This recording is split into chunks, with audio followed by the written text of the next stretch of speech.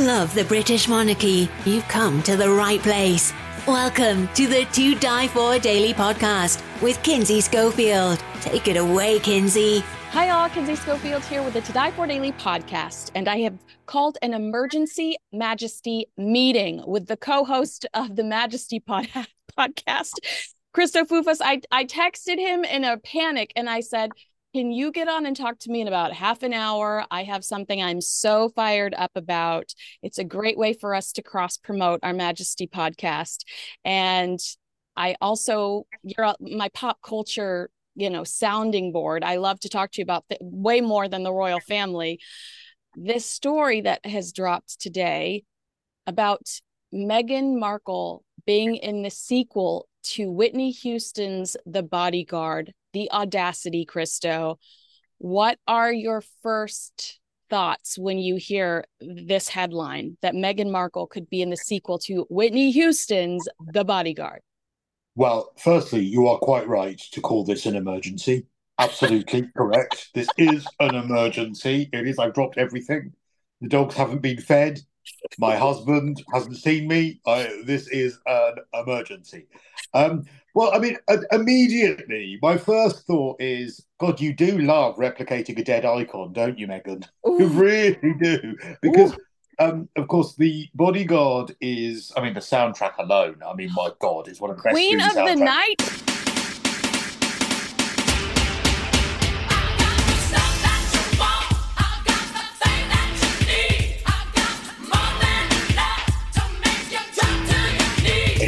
Queen of the Night is brilliant. And I don't always love covers, but her cover of I'm Every Woman, all of those are absolutely brilliant. Of course, Dolly Parton's I Will Always Love You, though I prefer the original. But anyway, let's not get into Dolly politics. But I think that Dolitics, as I call it, I think that immediately it sounds like it's a piggyback on a dead icon being Whitney Houston. But then also... there was something, and you reminded me of this, because there was a story ages ago about Diana having some involvement in The Bodyguard. Is that right? Yes. Oh my gosh. So this is, in today's What the Heck Royal Rewind. In the day Diana died, Christopher Anderson says that Princess Diana was discussing starring in The Bodyguard 2 with Kevin Costner. This was around the time of her death. And butler Paul Burrell also says that this was happening around the time of Princess Diana's death. In a royal duty, he shared some juicy details. The original film starring Kevin Costner and Whitney Houston was a box office and critical success, as we've said. But the idea of the sequel is kind of cringe, if we're being honest, a la Grease 2. God bless Michelle Pfeiffer. She really carried Grease 2. But when you add the element of... I love a cool rider. Who doesn't love a cool rider? COOLRIDER.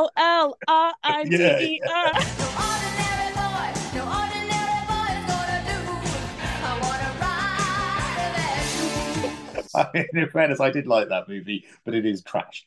Right, but Princess Diana was supposed to play a princess in the film. So already I'm grabbing my barf bag if they were going to simply slide Meghan Markle into this idea.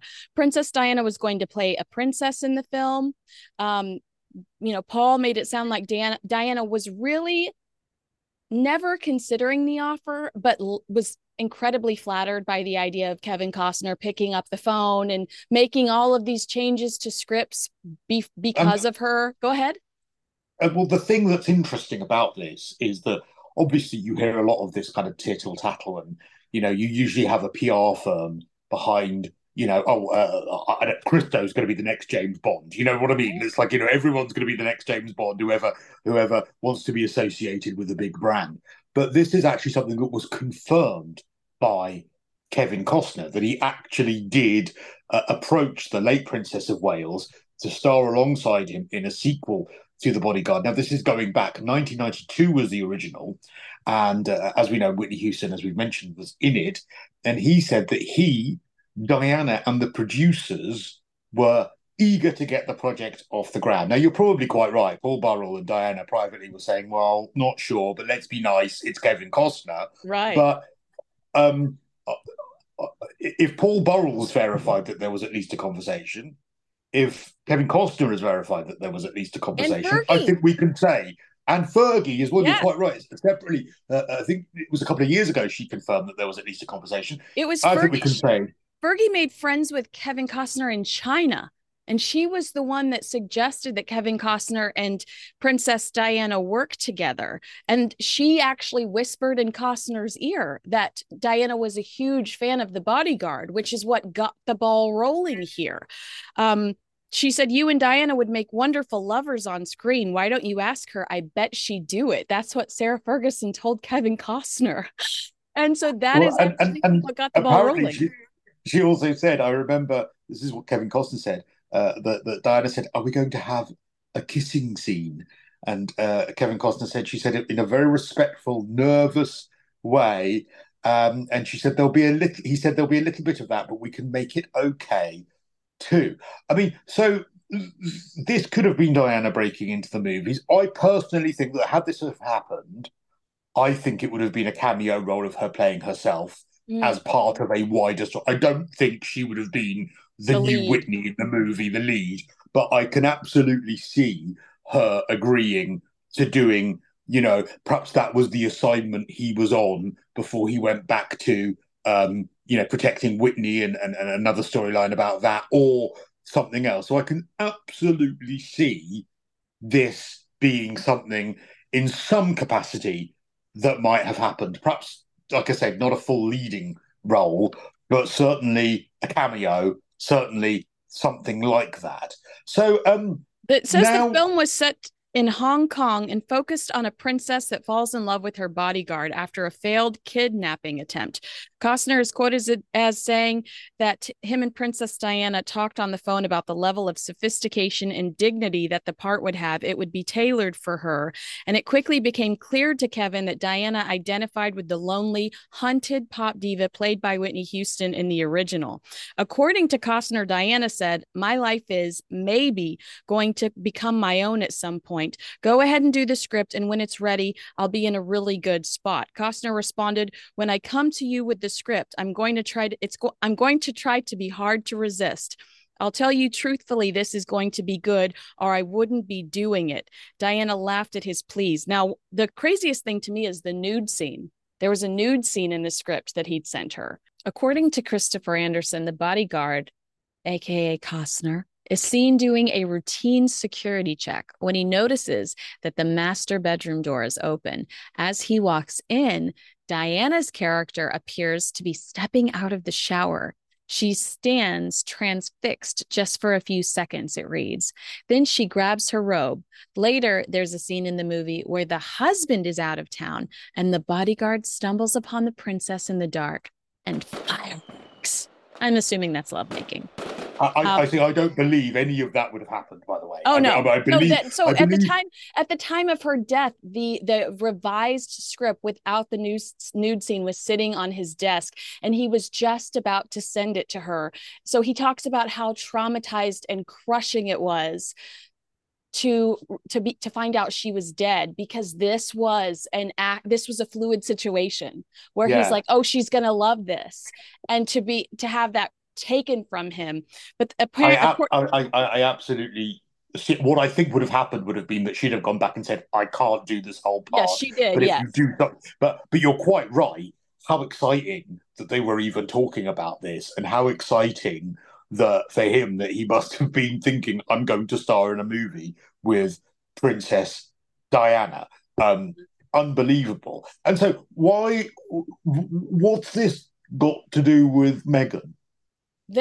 Somebody told In Touch magazine that Meghan was going to be picking up where Diana left off, and that's why this story is circulating. But it's like you just said to me, you would hire a publicist to say, "I'm going to be the next Bond." It reminds me of when Jay Leno and David Letterman were both going out for Johnny Carson's roles, and all anybody was talking about was who was going to get Carson's job. So Leno's publicist called Page Six and said, "I'm anonymously telling you that Leno got the job." He hadn't got the job yet, Cristo, but because there was such a positive reaction to Page Six posting that Leno got the job, NBC freaking gave him the job.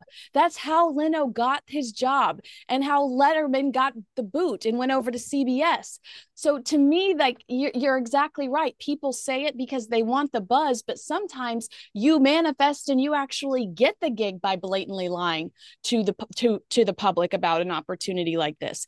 I don't think that it's, I don't think that there's any way that Meghan could not only she would be filling in for two icons, Whitney Houston and Princess Diana. And I just think what a ludicrous suggestion. Well, what it is clearly this is Meghan saying, I'm available for movies. And why can't I just attach myself? It might not even be this movie that she wants, but what a perfect tick box list. So an association with Diana, tick. An association with Hollywood a black royalty. talented Hollywood, but no, Whitney as well though. Oh yeah, tick. Two people that can't deny that story, tick, because they're both dead, and that always raises your capital. And then also an association with Kevin Costner, tick, and a huge Hollywood franchise and brand, tick. And so all of those things combined, this is, you're quite right, an absolute PR move. Stunt, just a total stunt. I'd go as far as saying it's a crock of you know what, but I always say there's no explicit content in my podcast, so I can't say it what I want to really say. And now a word from our sponsor. Who else? Now tell me, because as you know, I am very, very cynical. Who else does Ari Emanuel, who is the CEO of the power agency that Meghan has signed with, who else does Ari Emanuel represent? Do we know? Michael Moore, Mark Wahlberg, Larry David, Martin Scorsese, Aaron Sorkin. God, I love the Newsroom, and Conan O'Brien. So not a lot of female names on that initial list. I'm sure. I know that Gwyneth Paltrow is at the same agency. I'm just again, because you've got to look at, if this is a piece of publicity, then I mean the William Morris Endeavour clients are Ben Affleck, Jessica Alba, Christian Bale, Kate Beckinsale, Matt Damon, Jennifer Garner, Whoopi Goldberg. Is this about a tie-in with any of those clients? What benefit could those clients have from being attached to Meghan, and vice versa?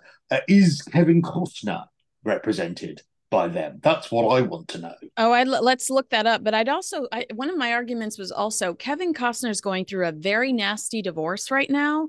And one of the reasons he said he can't pay his ex-wife $200,000 a month is because he's currently not doing Yellowstone and he's not working at the capacity that he has been.